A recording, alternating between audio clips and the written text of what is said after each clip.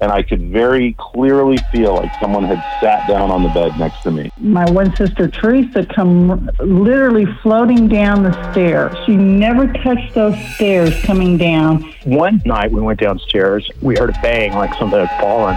Several doors in the kitchen cabinets were open, like wide open. But there's very distinct audio on one of the videos that says, "Open the door." It's a very nasty, demonic sounding voice. So that is my ghost story.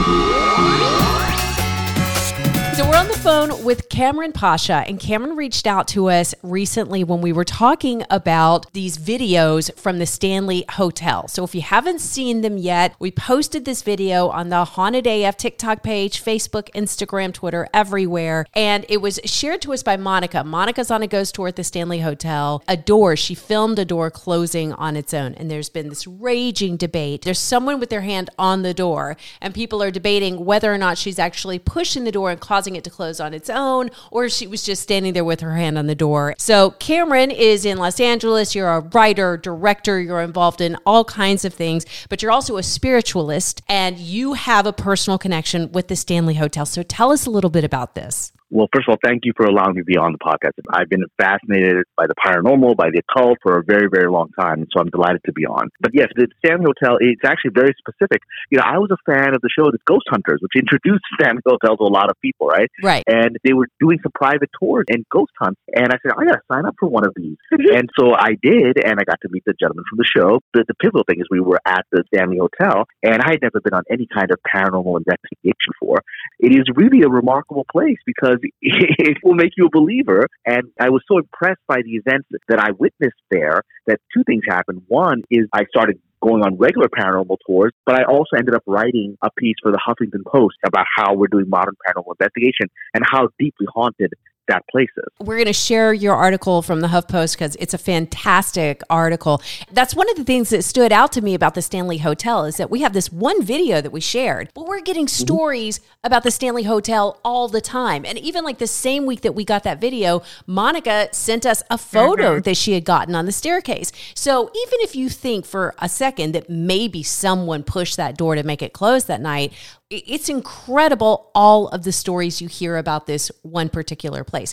People will say, no one's ever died at that hotel. There are no ghosts there. What do you think all the activity stems from? I've been there now a few times, and I've talked to the staff, and my understanding is there's something primordial about the land. And there may be a Native American connection to the land that is somewhat forgotten. I think there's something particular about that space in Estes Park that brings this out. So tell us a little bit about the experiences you had on that first tour with Ghost Hunters. The first thing is that you're sort of starstruck, like, wow, I'm hanging out with you guys on our TV, right? Yeah. And then you discover they're normal people and get over that very quickly. And the initial parts were just hearing other people's stories. A lot of people had photos on that staircase that they shared. They're like, look, I was here 2 years ago. This is a photo that I took. And a lot of these photos clearly show some kind of apparition or something that's clearly not supposed to be there. Often these seem to be images that look like little children. There's something about children in that place.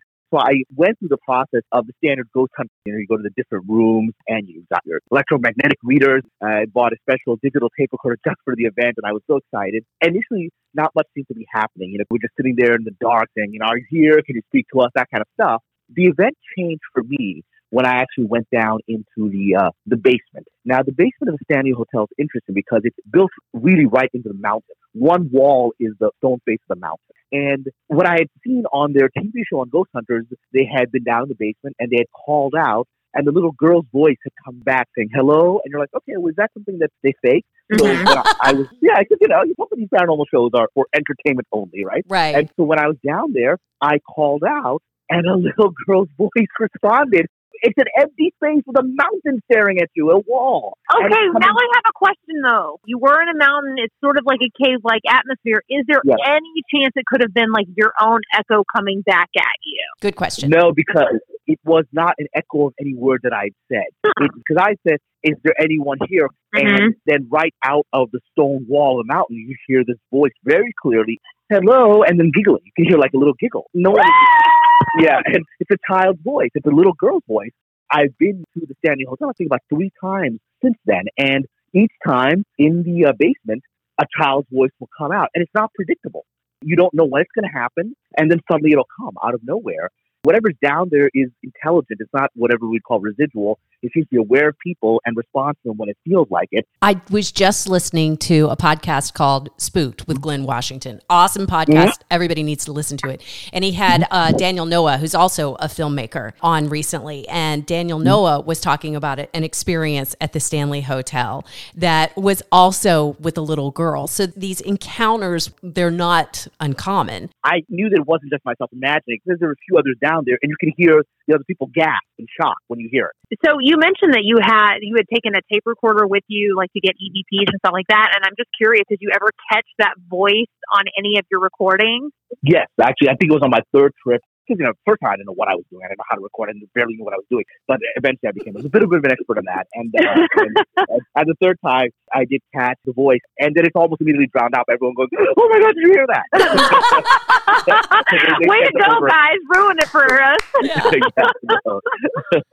If you ever want to share any of that audio with us, we would love to hear it. Oh, yeah. I will go through my recordings and find it. I actually got a very interesting audio at a subsequent event that I went to in Bretton Woods, New Hampshire, and I'm blanking on the name of the very famous hotel that's there. The Ghost Hunters had been there too, and there's this famous princess room in that hotel where there seems to be an intelligent female entity that talks back to you. And so I put my recorder there, and at the end of the session, when I played it back, you can hear it within the first second of it. The voice comes on. It's a very creepy voice. It goes, who are they?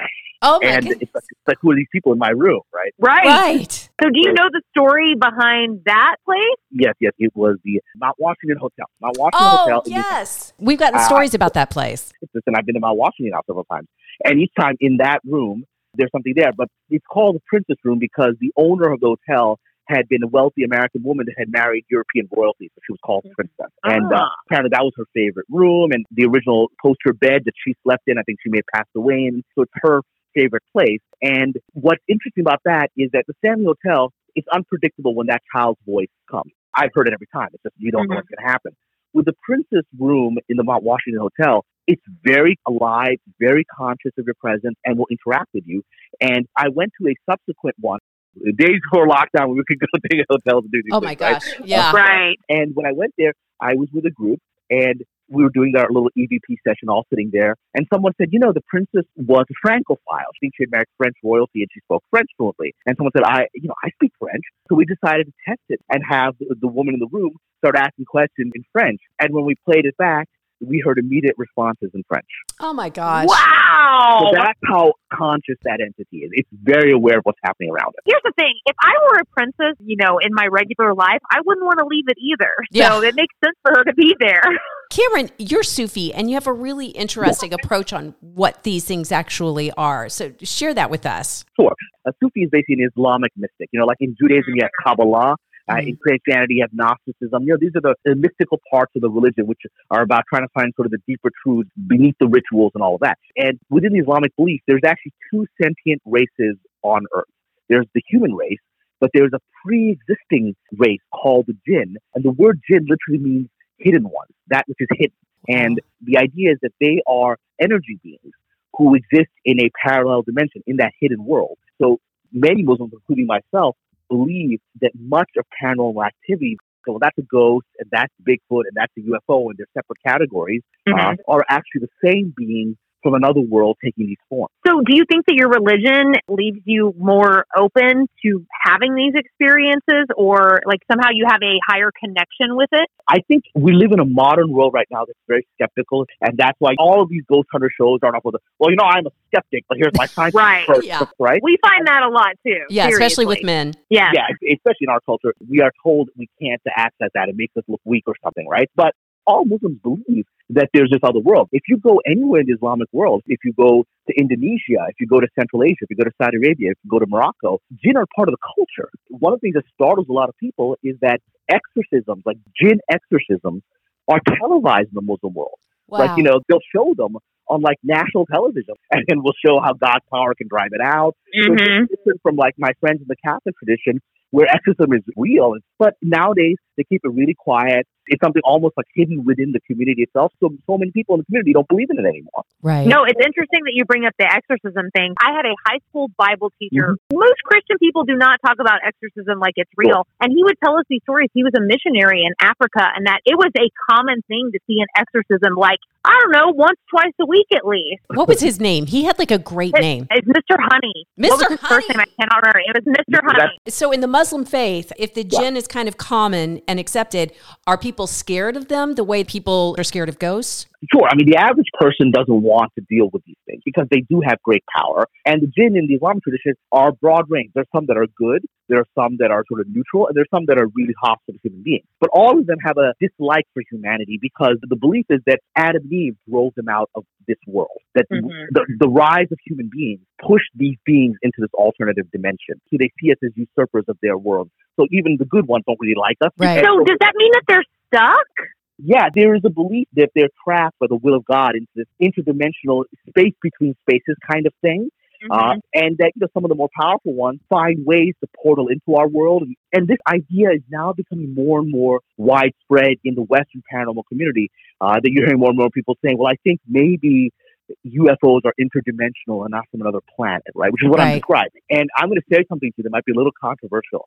The events that are happening in the world right now, with all of us in lockdown and the virus, and the widespread feeling of fear that's all over the planet, my Sufi teachers and people in other traditions are saying this fear energy that's gripped the world is opening up all kinds of portals, and a lot of these entities are entering our world now. Whoa. Golly. Yeah, you didn't expect that coming, but that is so much to take in. Yeah, it's a lot to say. That's a lot.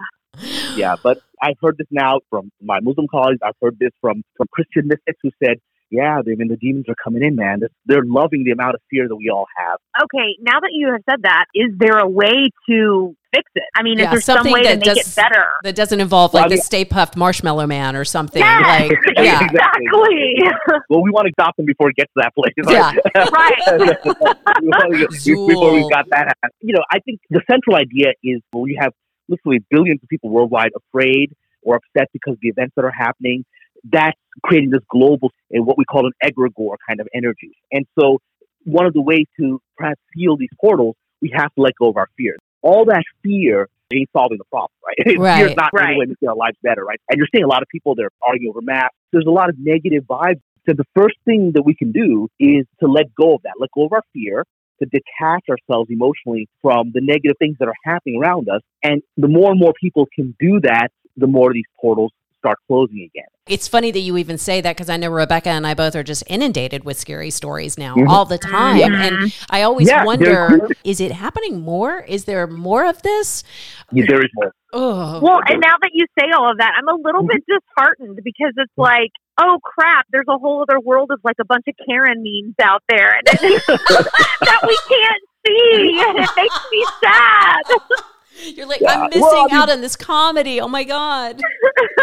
Well, the great thing is that realm is much bigger than our realm, and so we're never going to fully understand it. And don't worry, we'll get there one day, Rebecca. Yeah, I know. Yeah, we all got to cross over that journey anyway. Yeah. So, hey, Cameron, so you had a really interesting story about what happened to you when you were a kid that kind of opened this door for you in the first place. So share that one with us. Sure. The first time that I'd ever seen a ghost, a jinn, a spirit, whatever you want to call it, was about 13 years old. It was junior high school. And it was one of those days where, for whatever reason, school had a half day. And so we were sent home. And my parents were working. Both of my sisters are in school. I arrived in this little apartment. We're in Brooklyn, New York. Young immigrant family. Wasn't a big place. It was a very small little place that we could afford. So I walk in and I see a child standing there who I assume is my little sister. And I can remember the child vividly because it wasn't an apparition. It was a full-bodied child. Its back was to me, so I didn't see the face. And it had short, dark hair like my sister had at the time and was wearing these sort of loose-fitting, brown, russet-colored clothes. But I just thought it was my sister. So I call out to her. I'm like, hey, what are you doing here? When I call out to her, the child, it bolts. It starts running and then turns right into that bathroom. So I call out, I was like, why are you acting like a crazy person? Where are you running? So I run after the child and I turn into the bathroom and the bathroom's empty. And my heart just freezes because this wasn't like out of the corner of my eye. I'm staring straight at it, and it runs. And I see it. I mean, as far as I knew, there was a person in my house, and then there. And so I was really shaken by that. And I put that out of my mind. until a few years ago, my little sister told me I saw the kid too. Oh my gosh. She said I was home one day and the same thing. I saw it run through the living room and turn and disappear into the bathroom. Now, this is something we've talked about recently when these ghosts react to being seen, because we've had lots of stories like this where they're seen and they take off running and then vanish, or they disappear into the wall, or they even like squat down. They crouch to try to not be seen. Why do you think that is?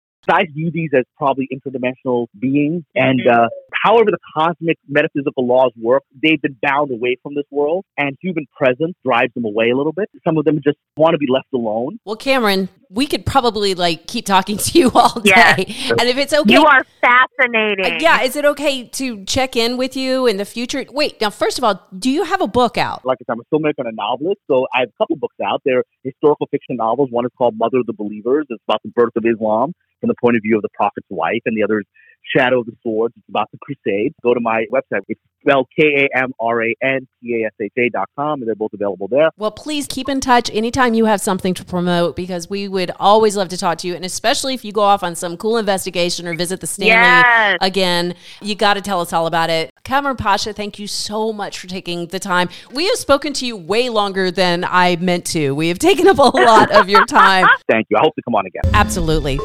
All right, guys, don't forget to subscribe to iTunes, Spotify, Stitcher, whatever your platform is that you love listening to. You can find us on Facebook, Instagram, Twitter, Reddit, or you can chat with us directly on our brand new website, hauntedaf.com. Got to say thanks to Andrew Mamaliga for our theme song and to On Air Media for titles and technical support. And of course, we got to thank you, the listeners. Thanks for listening. By the way, Julie, if I die first, I'm coming back to haunt you.